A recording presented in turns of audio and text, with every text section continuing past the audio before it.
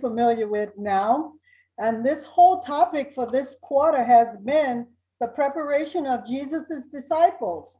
And the unit that we are in now is going deeper with Jesus. Our lesson today is Jesus's response to a dire need, taken from John 11 chapter verses 1 through 16. And we have some scriptures that we can back that up with. Related scriptures comes from 1 Corinthians chapter 15 verses 12 through 19 and Matthew chapter 9 verses 18 through 26. The time of this lesson is AD 30 and the place is Perea, east of Jordan River. The golden text is, our friend Lazarus sleepeth, but I go that I may awaken him out of sleep. That's John 11:11. And it's interesting. I read the introduction to this lesson and I found the introduction quite interesting. Although when it started out, I couldn't see what it had to do with it. So I'll read the introduction for you now. It said he was in Florida and she was in Montana, helping her sister take care of her dying father. When their father went to be with the Lord, she informed her husband that the family wanted him there and would pay for a plane ticket. He arrived in Seattle then and had a small commuter plane to Yakima, Washington, where the funeral service was to be held 2 days later. Unfortunately, he arrived in a raging rainstorm and continued the following 2 days. And for some reason, as he went halfway to the car, he decided to go back to the house and get his Bible, even though he rarely took it to funerals. 10 minutes before the service was to start, he knew why he had felt prompted to get it.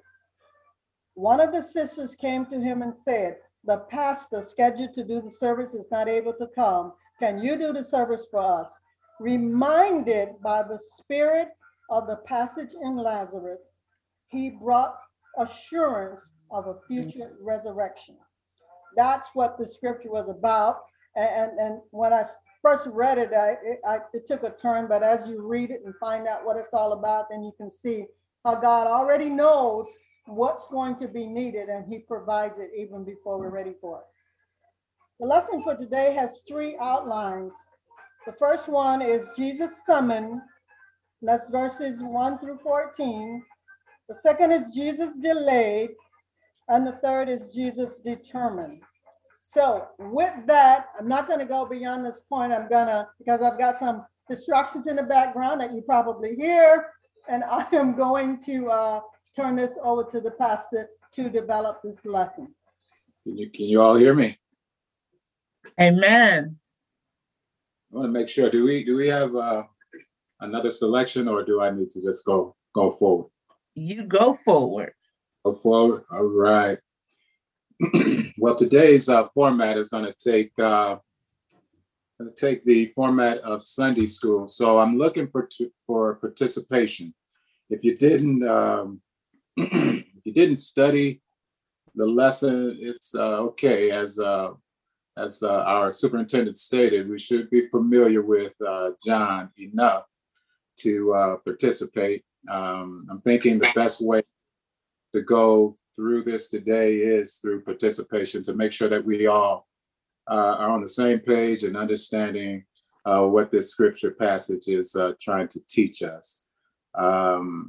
As I always joke around, we studied John for about 5 years, and then all of a sudden the Lord has it where our Sunday school material for this winter quarter, happened to be all from John as well. And today we're studying from John the 11th chapter. And this is in regards to Lazarus' resurrection. The whole chapter, which is a long chapter, it's got to do with this event. So obviously the Sunday school lesson, they folks that lay out our Sunday school lessons, they decided to chop this chapter up into about 3 lessons. And we're going to do the first lesson that is from verse 1 through 16. And if you have that, it's John, the 11th chapter, verses 1 through 16. I'll do the reading for that. I'll just read it through right quick, and then we'll launch out from there.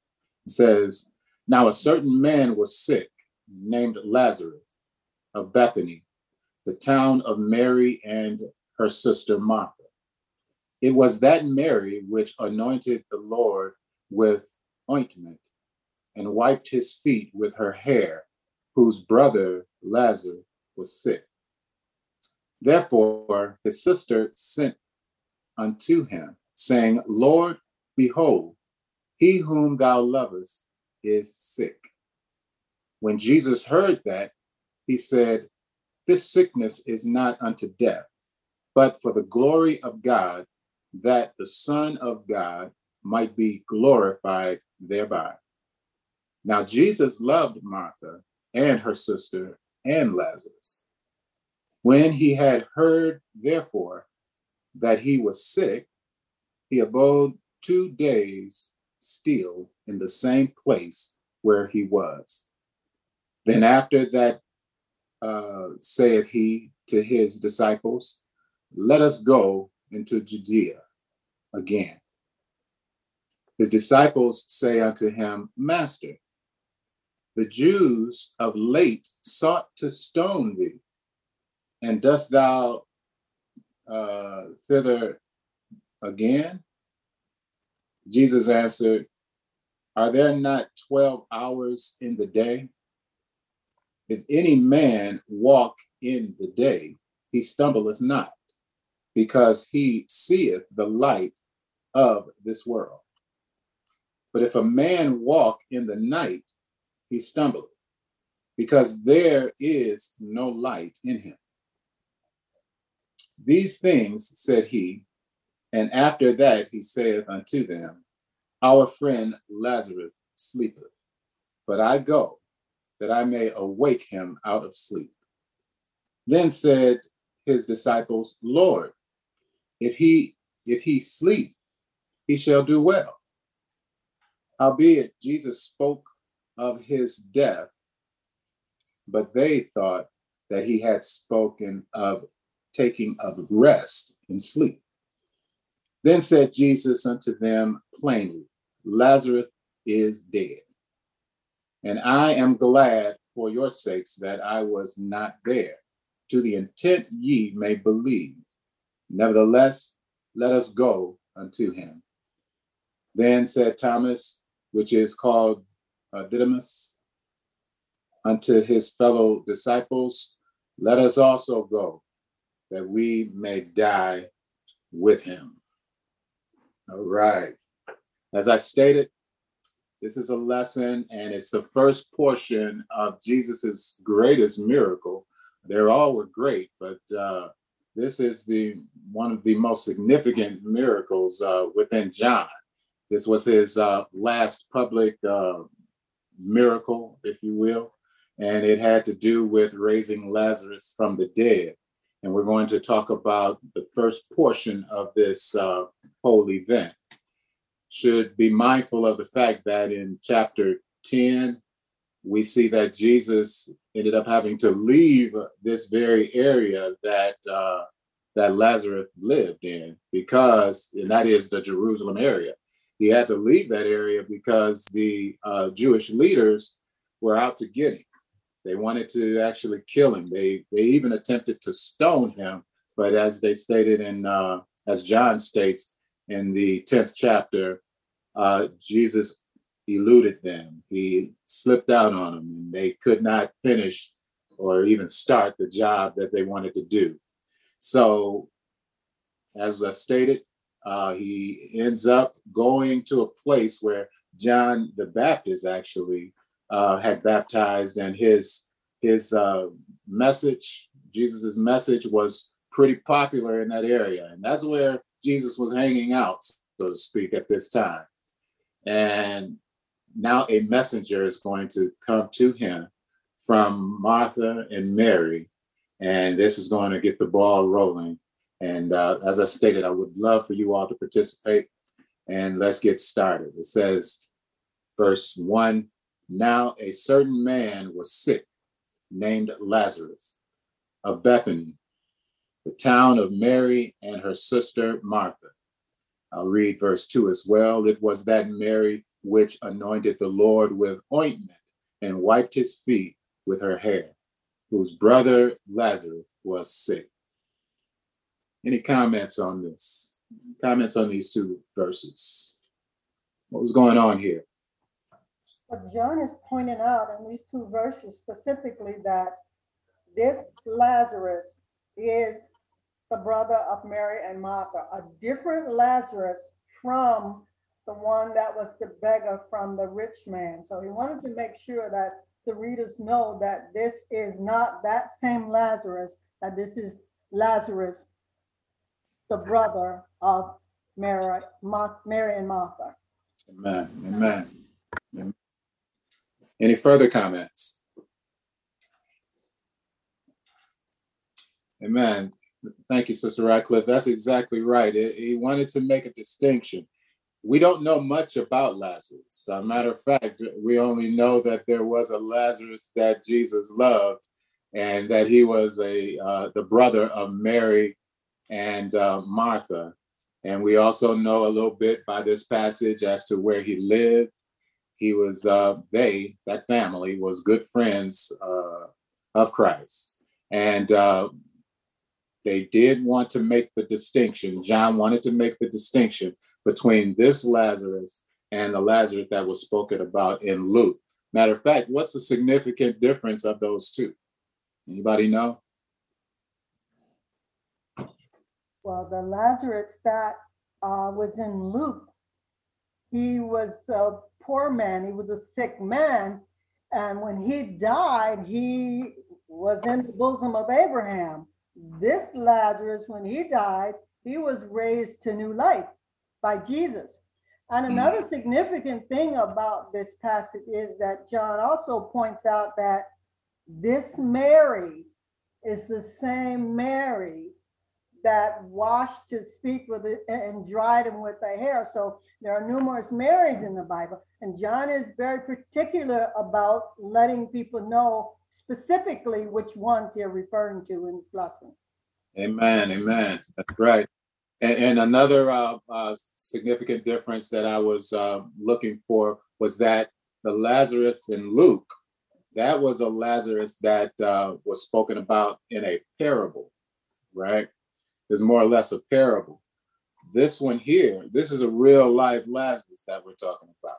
Yeah, it's a story that we're going to talk about, and we're going to see the story of his resurrection through Christ, that is. However, this was a real family. This was a real brother with two sisters that Christ did raise from the dead. And the Mary, that was a good point as well. Wanted to make this distinction as to what Mary we were talking about. There are a lot of Marys going around. Matter of fact, if once we read about the crucifixion, you're going to find about 3 or 4 Marys that are in the story. Mary was a very popular name back then for women. Mary is an offshoot of the name Miriam. So Miriam, which is Moses' sister.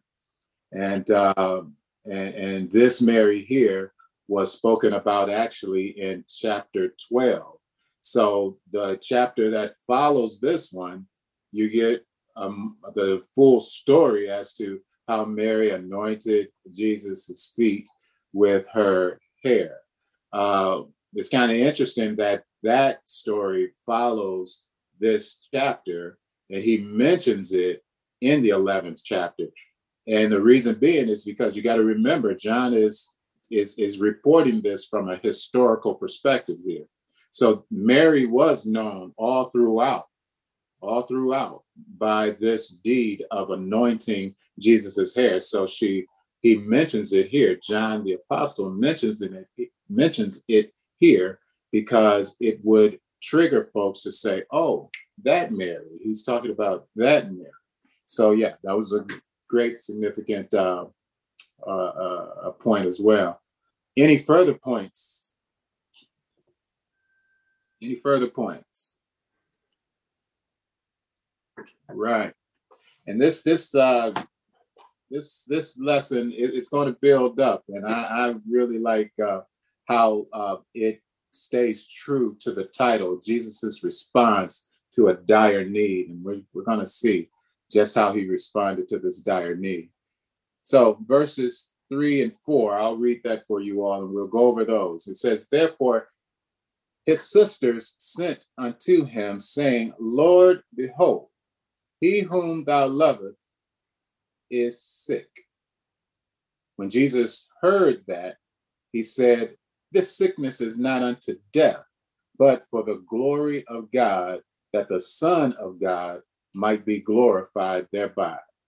Any comments? Any comments on these two verses? Any comments? Kind of reminds me of the passages in terms of Joseph and his brothers, right? You know, his brothers meant it for evil, but God meant it for good. And there's this the two ideas in terms of proximate good or proximate glory and ultimate glory. Proximate glory is a situation where the circumstances may not seem as though God is going to get any glory from it whatsoever because of tragedy, illness, death, destruction.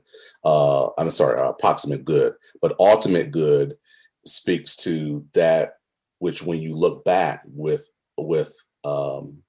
godly glasses, if you will, you can see how God was working throughout the entire situation. He wasn't, nothing caught him off guard. He didn't miss it. He didn't sleep and things and winked and nothing surpassed him. He was all in this, even though sometimes we may not see God's presence in it and may question why God would allow certain things to happen as if God was not aware. God's always involved in it. So it's the kind of the proximate good versus the ultimate good. Amen. Amen. Amen. Amen. All right. Any further comments? One of the things that's pointed out in the expositor is that when Lazarus was sick, and when they sent for Jesus, they didn't simply say Lazarus, it said the one that you love. But the expositor points out that at this time Lazarus was sick, but probably the sisters saw him getting worse, and they had already known about some of the experiences, some of the things that Jesus had already performed, and they felt that if he was there, that he could rectify the situation, because this, as pointed out, this is like the last of the 7 miracles that's recorded in John, that Jesus did, that's recorded in the book of John. So they felt, because they already had experience knowing what Jesus was capable of and what he could do, they felt that if they just sent for him, if he come, or maybe if he just spoke the word, whatever, that he could change that situation. Amen. Amen. Amen. Yeah, they sent a simple message to Jesus, right? They sent a simple message, and the message was a few words. It says, Lord, behold, he whom thou lovest is sick. And that word behold was letting Jesus know that it was a serious situation. It was a serious situation. They wanted it to get his attention and let him know the one you love is sick. And it's interesting. I heard something this morning, and I'm going to tie this into where this lesson is going. But what the person stated is that most of our trials, and I want to get you all's comments on this to see what you think about it, because I'm still chewing on it. It was real interesting. He says, most of our trials and most of our situations and circumstances, they come from our relationships. They come from relationships. Said, if you think about it, the troubles and woes that we have, most of them are rooted in relationships. What do you guys think about that? Well, I'm in total agreement with that for sure. You know, your worries, your frustrations, you know, all of these things. You're worried about kids, you're worried about family, you're worried about finances, but still this all has to do with relationship. I mean, I didn't read that, but I'm in total agreement with that. Your worries, your woes, and your frustrations all comes from relationships of various kinds. Yeah. Even relationships within the church, you know, that we talk about church hurt, things that's happened with different people. So it's still all about relationships. And also relationships with food, power, things, work, material gain, prosperity. It all boils down to one definition of a connection, a relationship. So I can see that as well. And I just want to interject as well. You see dysfunctional families. And for those who have been called out of darkness into God's marvelous light, we go back to maybe you've been raised into that dysfunctional family, but all of a sudden you believe and got called out of that situation. It's not to say that you didn't, you still remember your family and the relationship that you have with them, and how the need to try to win them over to the Lord like you were, amen, it's there, you know. And I feel like it was like a term of endearment for Lazarus.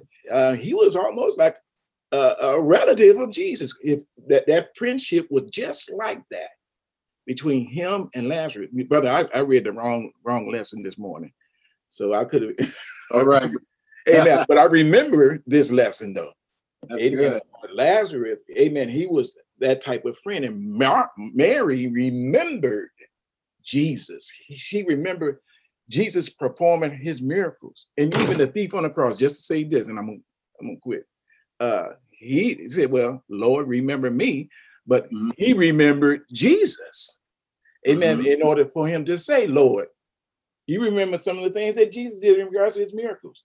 Though all of that wasn't stated in them telling him the rebuke that he got from the Pharisees and the Sadducees, then he reasoned in his own mind and said, wait a minute, now we deserve what we get. But this man doesn't. And so he remembered, in order to call Jesus Lord, and insignia over his head that he's the King of the Jews, prompted him to say, Lord, you know, remember me. Amen. And it's just a few more points that I just wanted to add to everything that was stated. It says in that third verse, it says that the sisters sent him a message saying, Lord, behold, he whom thou lovest is sick. That's interesting because they used the word love, right? Love. He whom thou lovest. And that word for love was, can you guys remember? Agape love, or agape love. It wasn't agape on this one. Filio? It was filio. Isn't that interesting? It was filio in this verse. In this verse, it was filio. And filio has to do with what? Friendship. That friendship love, right? That friendship love. And these were close friends. Like I said, we just talked about relationships a bit. The relationship between sisters and a brother here. And then the relationship between friends here. We're talking about how this was coming from this trying moment was coming through relationships, so to speak. And it had to be a serious illness. It had to be a serious illness. Well, why? Because there were doctors in that local area that they lived in, right? And they could have called on a doctor. Mary and Martha could have called on a doctor in that local area. But when they saw the seriousness of it, as Sister Ratcliffe stated, when they saw the seriousness of it, they sent a message. And it was a simple message. It was a simple message. Behold, hey, we need your attention on this one, Lord. He whom thou lovest is sick. Is sick. And then he goes down to the 4th verse to say, when Jesus heard that, he said, this sickness is not unto death, but for the glory of God, that the Son of God might be glorified thereby. So they didn't tell us what the sickness was, but they told us why the sickness occurred. And why did this sickness occur? For the glory of God. This thing is going to be for the glory of God, right? It's going to be for the glory of God. And the Son of God might be, and that the Son of God, rather, might be glorified thereby, right? Who does this remind you of? It reminds you of another miracle that Jesus worked in The 9th chapter. With the 9th chapter. And what was that one about? The man born blind. Man born blind. And they were asking, hey, why, Lord, why was he born blind? Was it that his mom and his daddy sinned? But he said, what? Wasn't because of that. It was because this. God might get this. God might. Man. This is for God. Mm-hmm. Amen. So that's the same thing. Then it goes on to say, now Jesus loved Martha and her sister and Lazarus. Now, what word is used for love in this verse, in this 5th verse? Agape. It's agape, right? And agape is a love that is out for the ultimate good of those, right? It's for the ultimate good. And this love is like an all-encompassing love. And this statement was stated in the 5th verse to let us know that Jesus loved this family. He had a love for this family, because what's following will make you think differently, because we think a little different about trials and responding to trials and tribulations and things. But he wanted to make it known, John wanted to make it known right here in plain words that don't question the love. He loved them as a friend, but he also loved them like in the highest way. He loved them with agape love, Martha, her sister Mary, and Lazarus. Amen. And then he goes on to say in verse 6, when he had heard, therefore, that he was sick, he abode 2 days still in the same place where he was. What was this about? If he loved them so much, why didn't he respond? Why didn't he go right away? We as folks on the human side of things, we're on that preventive side, right? We think prevention. As soon as somebody is hurt or somebody is in a threatening situation in our families and everything else, we don't want what seems to or will happen. We don't want it to happen. We try to prevent it. We try to hurry up and go in there right away and stop it and make it okay. And we like kiss boo-boos right away and stuff like that, because we don't want people to hurt. You don't want them to hurt. So what's up with this? What's up with this staying for 2 days longer after you were told that my man was sick and you loved him, right? What was up with this? Yeah, Pastor, we have to look at the attributes of Christ. We see the intrinsic attributes of God the Father, God the Son, and God the Holy Spirit. Now, Jesus was wasn't, though he's omniscient, so he's all-knowing, and he's everywhere present right now. But then the everywhere present situation he didn't exercise that particular attribute. However, it's equivalent of his being all-knowing and all-powerful in regards to that situation. So Amen. he knew exactly what he wanted to do, you know. And like Jesus, we always said that Jesus always, who would have thought he would have done it like that, you know? And this is the way it's been all through with the parables, with everything throughout the Gospels. Who would have thought the Lord would have done, even in the Old Testament with Jericho wall, marching around in 7 days and blowing a horn and the wall come down, stuff like that. You know, our God is the same yesterday, today, and forevermore. So I see Jesus working it out like this and getting, you know, he letting this thing marinate, you know, so God could really get the glory out of this situation. Yeah. Yeah. Amen. Yeah. Pastor, one of the things I see with this is that man has to act before it's too late. But Jesus showed us that it doesn't matter how late it is, he can still act. Amen. People do what needs to be done. Even death cannot be too much of an obstacle for him to overcome. And I think that's one of the differences that you were kind of alluding to earlier in terms of why man has to try to hurry up and fix this and fix that, because he's got a timetable. There will be a point in time when it's too late for man to act. But what Jesus was showing is never too late for him to act, not even death. You know what stresses us out, and I thought about this. You know what stresses us out a lot as humans, as people, is that when it's staring in our face, just how little control we have, just how little control we have, and our knowledge is limited. When it's shown that your knowledge is limited, and you want to know everything, you might be a know-it-all and you want to know everything. It's your life and you're entitled to know what's going on. And you need to know, the play-by-play, the blow-by-blow as to what's going on in your life. And this is what I wrote down. Sometimes God and your trials are having conversations that you're not privy to.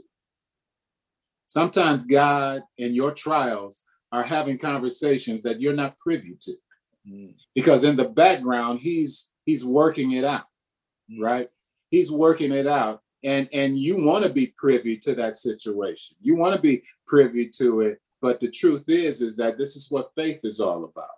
This is what love is all about. And this is a process, right? This is a process. And he's going to go on later on, and he's going to tell the disciples, I'm glad. I'm glad I wasn't there at the time, right? And we're going to explain that glad. But the point is, though, is that sometimes God in your trials, there's conversations going on with them that you're not privy to. Mm-hmm. And it stresses you out because you're a know-it-all. You want to know it. You want to know exactly what's going on and everything else. But God's got it. And he's showing here that he's got it.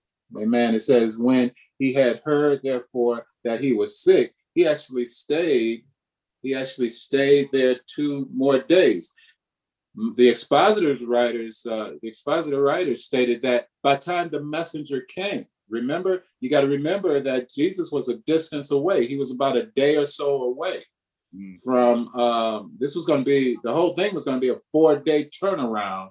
And Lazarus was going to actually be in that grave for about 4 days. So by the time the messenger came to Christ with the message, more than likely what? He had died. He had died. Lazarus was already dead. And yet Christ stayed there 2 more days still. And to piggyback on Elder Mack's point, Jesus knew what was going on. Okay. he had full knowledge as to what was going on. He's not like us wanting to know what is going on in the background. No, he knows what's going on. He's well informed of what is happening, and he's got it all in control. Amen. Let's say something Expositor wrote here. He says that his reason for delaying was not unconcerned. Yep. But rather to ensure the fulfillment of a greater purpose than anyone at the time could have realized. That is it. Anyone at the time could have realized what his delay was all about. That's it. That's it. Yeah, that is it. And I hope you all go back and read this lesson. I tell you, I marked up the whole lesson. I got it all highlighted. It was so much good stuff in that, because it tells you, it shows you how to deal with these trials and these stressful circumstances, and it helps you understand that Jesus does respond. He does. God does respond to our needs. Amen. Amen. Goes to say that then after that saith he to his disciples, let us go unto Judea again. Man, Jesus was confusing folks here, right? He's confusing folks, because so he stays 2 days after he's told. He stays 2 days, and then all of a sudden he comes back in verse 7 to say, and then he'll say to them, let us go unto Judea again. So now the focus of the text is shifting from Mary, Martha, and Lazarus, and now it's shifting to the disciples. And we're going to see all of a sudden, how the disciples deal with this. And it says here that his disciples saith unto him, Master, the Jews of late sought to stone thee, and goest thou thither again? What they're saying here. I kind of said this in the intro of the lesson. What is this saying here? Well, basically, they saying you thinking about even going down there when you know they trying to kill you, and we with you. I mean, they gonna try to kill you. They might get us too. This is not good. Yeah, they thought this was a foolhardy type of thing that the Lord was getting ready to do, and not realizing who they were talking to. Amen. The master of the universe. Amen. Amen. Amen. Amen. The Lord was reminding them that he had total control of the situation, regardless of what they tried to do. But that his hand is on all of this. And also going back to, with at that time was a belief that a body was dead, like on a third day, I guess the spirit would separate. And also the Lord just want to show them that, look, that I know I am the resurrection when my time and whenever I decide. And so he decided to stay a little longer in order to show that this is, I got this. And so he was in total control, because he knew this was the finale. This is it. He wanted to send this message, right there. Amen. Man. Amen. Yeah. You didn't realize that this wasn't Jesus's time yet to go to the cross. Amen. And for Jesus himself to say, I'm going, amen, that should have resonated in their minds that this is who the Lord said audibly at his baptism. This is my beloved son in whom I'm well pleased. And so Jesus is on his mission. This is his 3-year ministry. This is what has to happen. Amen. Amen. Christ. Amen. Amen. Amen. Any further? Man, I like the comments. You all are exactly right. As someone stated that these disciples, they saw the danger in the situation, and they didn't want to go back to Dodge. They got out of Dodge, and they wanted to stay out of Dodge, right? They wanted to get out of Dodge, and they did. And they wanted to stay out of it. They did not want to go back there. They saw bricks and stones that break bones that were going on, right? And they wanted to stay away. And they said, hey, you talked about going back there. Man, they were talking about, they think about, let's try to talk this brother out of going back. Let's try to let him know, let's remind him. Maybe Jesus, Lord of glory, maybe he forgot. So let's remind him of the situation, right? Let's remind him of the situation. They tried to kill you. You don't want to go back there, do you? And he answers them in a very interesting way. Because like I said, he was confusing them. If they don't think on a spiritual level, then they're going to be totally confused about this thing. So he comes back in verse 9 and he answers, are there not 12 hours in the day? If any man walk in the day, he stumbleth not, because he seeth the light of this world. Verse 10, but if a man walk in the night, he stumbleth, because there is no light in him. What in the world is he saying here? I mean, what does this have to do with cheese on a cheeseburger? What is this about? What does this have to do with anything? They're talking about stone and threats on his life and everything else, and then he wants to talk about daylight saving time. What is this about? Basically, he was saying, as long as he's walking in the light of his Father's will, nothing is going to happen to him until his Father says it's time. That reminds me of something that Elder Williamson used to say. Elder Williamson says that if God has a job for you to do, no matter what, nothing's going to happen. God's going to preserve your life until that job is done. And this is the light that Jesus is walking in, the light of the will of God. Man, amen. That's good. Anyone else? There's only 12 hours in a day. You know, we look at 24-hour day, you know, but part of that day is darkness. Amen. We know that the Jewish calendar, anything from any part of a day is a whole day. But I mean, talking about night and day is a whole day, any part of the day. But he was saying here, you know, while he's really showing them that this is revelation, that, you know, God is opening up their eyes to see something here. And it's a spiritual thing that they need to see in regards to what he's getting ready. And though your response you might be curious about, and all of us are, you know, we our curiosity, mankind, we're going to try to read some things out in our own mind, and it very well could not be of God, but God, you know, because we're believers as well. He gave us the word so we can have revelation to understand what he's doing in regards to these types of situations. And he's still looking at, he already said, so God might be glorified. So all of this, amen, is showing them that this is what he's taught. He already told them that, and he's showing them, and speaking it and showing them, because he's on his way to healing Lazarus. Anybody, any other comments? You know, it's interesting because some people look at the glass half full and some look at it half empty, right? And most of this is about perspective, right?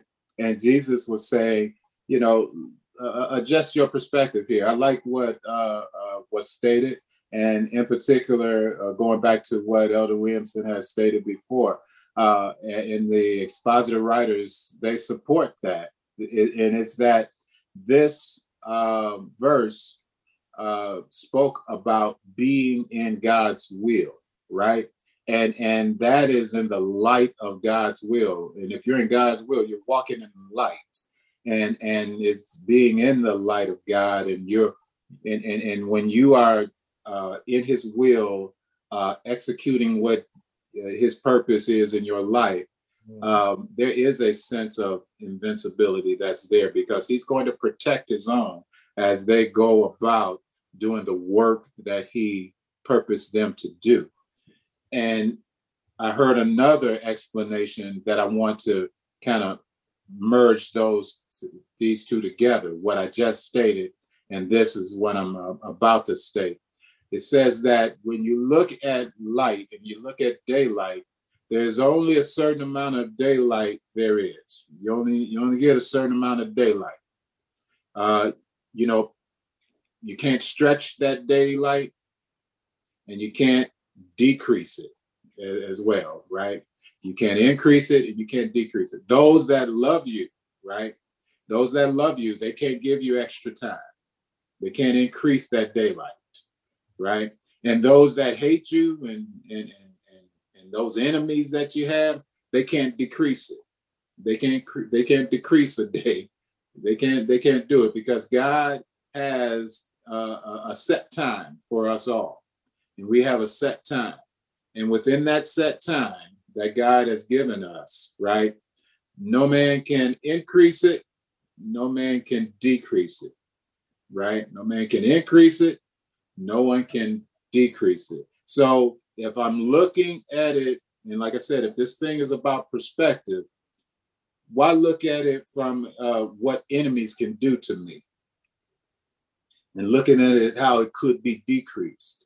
Why look at it from the perspective of what enemies can do in terms of decrease? No, I'm going to look at it in terms of that set time that God has given me to do what he is telling me to do. And that's what Jesus is saying here as well. I have a set time, and enemies can't move that. You know, friends can't increase it. You know, I know you all are trying to increase it by saying, hey, stay away from that area, and you don't want to go there. But that doesn't increase it.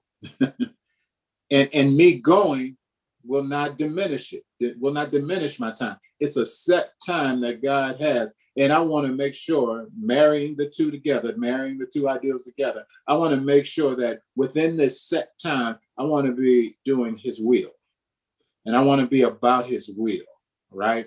I want to be about his will. So I'm going, Jesus more or less told him, I'm going. And he says this in the 11th verse, says, these things saith he. And after that, he says unto them, our friend Lazarus sleepeth, but I go, that I may awake him out of sleep. Then saith his disciples, Lord, if he sleep, he shall do well. What is this saying very quickly? What is this saying? He's going to be okay. He's sleeping. He in the bed. He comfortable. I mean, he probably done took something, you know, a sleep aid or whatever. He all right. Even if he got symptoms, they got him. They taking care of him. We ain't got to go down there. Chicken noodle soup and sleep, right? That's right. He should be good. If you're sick, the best thing for you is some rest, right? Just rest up. And he's doing the best thing for him right now. But what they didn't understand is Jesus was what? And he was dead. He was dead, Right. dead. That was the terminology back then. Somebody that sleep is really dead, you know. Yeah. And that term was used back during those times. And they should have been familiar with it all throughout Right. the Old Testament and throughout the Old Testament and everything else. They should have been familiar with the terminology of sleep. Mm-hmm. And so Jesus goes on and he says to them after they say this in the 14th verse, then said Jesus unto them plainly, Lazarus is dead. If you didn't get it, now, you know, it's what John MacArthur said. He said, read my lips, Lazarus is dead. Okay, maybe you didn't get it. He's dead. All right. And then he goes on to say this in verse 15, and I am glad for your sakes that I was not there, to the intent ye may believe. Nevertheless, let us go unto him. Whoa, I'm glad? What is this glad about? In what sense Jesus is glad? He was building their faith. And, you know, when you got the power to wake someone from the dead, really, just like they're asleep. You know, I mean, even though to us he's dead, but Jesus let him know, to me, it's like you're asleep because I have the power. I have the resurrection power. And he was trying to bring them to the point to trust him, to understand, you know, that you have that solid faith in him. You know, it's almost remind me, I heard someone says that it was a gentleman that did a high wire across the Niagara Falls. You know, all the crowds there, he had a wheelbarrow. He walked the wire off to one side. Then he got on to the other side. He asked him, say, Can you believe I can go back? And everybody said, oh yeah, we believe, we believe, we believe. Then he told him, say, if you believe, get in the wheelbarrow. So, Right. that sideline faith is one thing. You got to get, sometimes you got to get in the wheelbarrow. When it comes to Jesus. I get in Jesus' wheelbarrow, but I don't know if I would have got in his. Amen. Amen. All right. But yeah, any further? If he had been there, the expositor said that he probably would have healed him instead of raising him, letting him, and instead of letting him die. But the fact is that that's what he had to do in order to establish some faith in his own disciples. Amen. So they can be a doer of the word. Though Jesus is saying these things, now they can be a doer of the word, so they can be developing their maturation process here, and but showing them that he does have power over death, and this is what he wanted to display to them, so they can be encouraged and they can go back in retrospect whenever these things happen. We know that Peter raised dead people from the dead, Paul did, and it's because Jesus did. Amen. That's exemplified here. Amen. Amen. Amen. And it was some great lines that was written by our Sunday school writers, and two of them really hit home for me. One said, we need to learn to deal with life in ways that would glorify him. We need to learn to deal with life in ways that would glorify him. Dealing with life in a way that will glorify God. That was a key line or sentence for me. Here's another one. Faith is strengthened through patience and hope. Faith is strengthened through through patience and hope. Those were some heavy hitters for me, because when you just sit back and chew and marinate on those, they're saying quite a bit. They're saying quite a bit. And that's exactly what was going on here. I remember like with little guys when I'm playing basketball with little fellas, and there's a language on the court that folks don't understand, or there's a language among athletes that folks outside of athletics don't understand. And what was going on is I let a little fellow make a basket, and he rejoicing, and he's like, man, he made that over. He made that over me, and he's just rejoicing. And then all of a sudden he comes back, and I let him make another basket, and his chest is popping out and everything else. And then all of a sudden he comes in again, and when he comes in, I smack that stuff all the way out of the gym. And then all of a sudden his face changed. And then all of a sudden he comes back again. I smack that stuff until it's out of the gym. And he's almost, he's almost to the point of being devastated. And then all of a sudden he comes again a third time or a fourth time, I smack it out of there. And then I kind of see the eyes watering up. And then when I see the eyes watering up, right before he gives up, all of a sudden he comes in, and then I let him make it. Oh my goodness, he's rejoicing, he's so happy. He just can't believe that he made it. And then all of a sudden I let him make another one. And oh my goodness, he made it, and he's so happy and everything else. See, that's what I'm saying. He because of what he went through, he went through with something. He appreciated it even more on the other side of the trial. And that's what Jesus is trying to show them, is that there's something at work here. God is having conversations with your trials that you're not privy to, but it's for your good. It's for your good.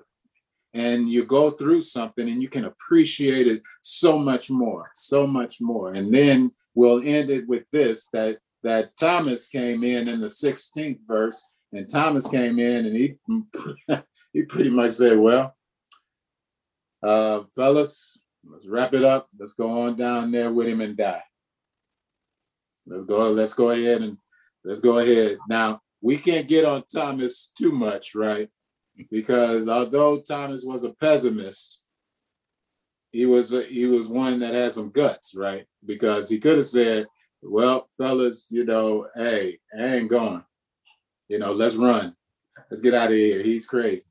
But no, he said, let's go and more or less, let's die with him. Let's go down there and die with him. We're going to die. They're going to kill us. They are going to kill us.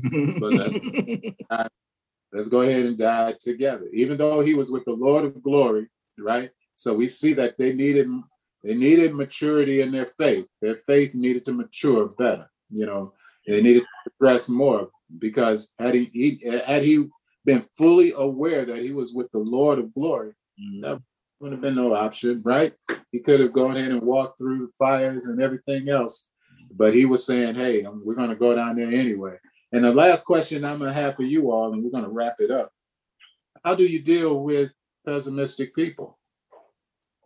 I have a comment just before you get to that, because and it has to do with what you've just explained.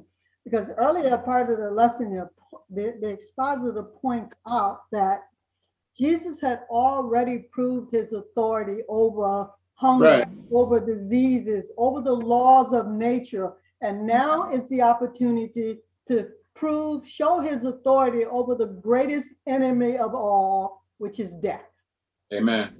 Amen.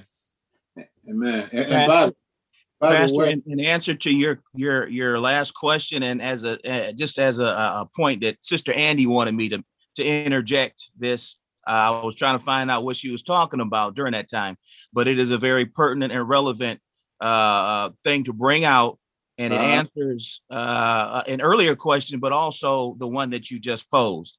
And she wanted me to let everybody just remember about the young maiden who was dead also. In Luke chapter 8:52. Now they were all weeping and lamenting for her, but he said, "Stop weeping, for you see, for she has not died, but is asleep." And they began laughing. These are the naysayers that you were talking about, laughing at him, knowing that she had died. He, however, took her by the hand and called, saying, "Child, arise." And her spirit returned, and she got up immediately. And he gave orders for something to be given to her to eat. So we know that she was not just sleeping, because when we sleep, our spirit does not leave our body. And we know she was dead, but those were some naysayers. Those were some people that did not believe. And they had a similar problem that the disciples had, in that they did not believe. But a lot of that unbelief was because they did not know who they were with. They did not know Jesus. And that's the answer to naysayers. With man, these things are impossible, but with God, all things are possible. So I just wanted to bring that out, because Sister Andy wanted me to she can't interject as quickly as you guys can. So we wanted to make sure we gave her an opportunity to have some participation in this discussion. That's all right. That's all right. And anybody else could take a stab at this. We deal with people that I always look at the glass being half empty rather than full, and every encouraging thing that you got to say to them, they come back with, well, my toenail, I look at my testimony and I use the word of God. I support in regards to these guys. I know what Jesus's purpose is for us down the road. Amen. Our situations then and later on, amen, in regards to our future. I know I'm going to heaven, because I love the Lord. I know what I did according to the scriptures. I use the scriptures to support whatever the topic is that we're talking, a dialogue or whatever. I would use the scriptures. I mean, for these pessimistic people, and you got them out there. You got them even in the church. Amen. You got different denominations, amen, that's saying that this is what the word says. And so dialoguing, amen, I can say, no, it's not like that. But yes, it is. But I said, well, what does the word say? Like that? Not to get in no argument or nothing like that. But I use my I said, I know where I used to be. I know what I used to do. Amen. Now, now I'm like 2 Corinthians 5:17. If any man be in Christ, he's a new creature. I'm a new creature. I know what Ephesians 2:8 says, but by grace I've been saved through faith, not of me, and not the works that I did outside of faith. It's what I was recreated in unto good works. Now, this is what I did, but I defend that. We are apologetic. We defend the faith. Amen. In regards to these pessimistic type of people out there. As I see, right, something I do on my job and as I encounter individuals is say, and I explain it afterwards, I say, our complaints are other people's blessings. Teaching in high school, with wearing masks and dealing with all the different variables. And sometimes it's a matter of, I can't breathe as easy as I did before, or I have to do these additional things. And I remind people, hey, we're complaining about a job that we have. There are people who would love to have the jobs that we have and complain because they don't have a job or don't have the type of job we have. So our complaints are other people's blessings, and that tends to the change that conversation, at least at that particular moment, to reflect upon of all the things that we think about that are happening and that we feel are important and inconvenience. What does that look like in the larger scheme in terms of their day and in their family? So yeah, our complaints are other people's blessing, and be careful because we might just get what we want. Amen. All right. I spend a lot of time. I talk to Brother Nate a lot of times, and what he's always talking to me about things happen. And he said Bishop's response to that was, "Just keep living." That's right. That's right. I may not have the perfect answer for that question, but I would begin by saying this. If we talked about how a lot of challenges come from relationships, right? And we say like those relationships in our lives, if it be with people or food or whatever, we talk about relationships on that level. But I would begin to point a person to the relationship that they have with themselves, right? Because that's an important relationship that they need to keep a tab on as well. That relationship with yourself, when you're beating up yourself and when you're doubting and everything else, and trials and tests and depression, they have a way of just having you focus on you. And the whole goal most times, with the enemy is to get that focus off Jesus, to get your focus off Christ, to get it off God. And what better way to get it off God and Jesus than to put it on you and yourself. See, so I would say, focus on that relationship with you too, and realize that when you're focusing so much on you, just say, let me look to the hill from which cometh my help, because my help cometh from the Lord. And I would begin that conversation with that. Amen. Amen. So I know we went over time, but I got about a good 2-3 more hours in me if y'all want to stay. Go for it. I'm joking. We're going to end it right here. We're probably about 20 minutes over. I enjoyed it. And on a serious note, if you guys have not read this Sunday school lesson, please go back and read it. But in particular, read the Golden Text. Man, you talk about a great exposition on our view of death and what death means, to us and for us. What a great position that they explained in the expositor. It's a great position that they took. Amen. Other than that, I'm going to hand it back over to our superintendent.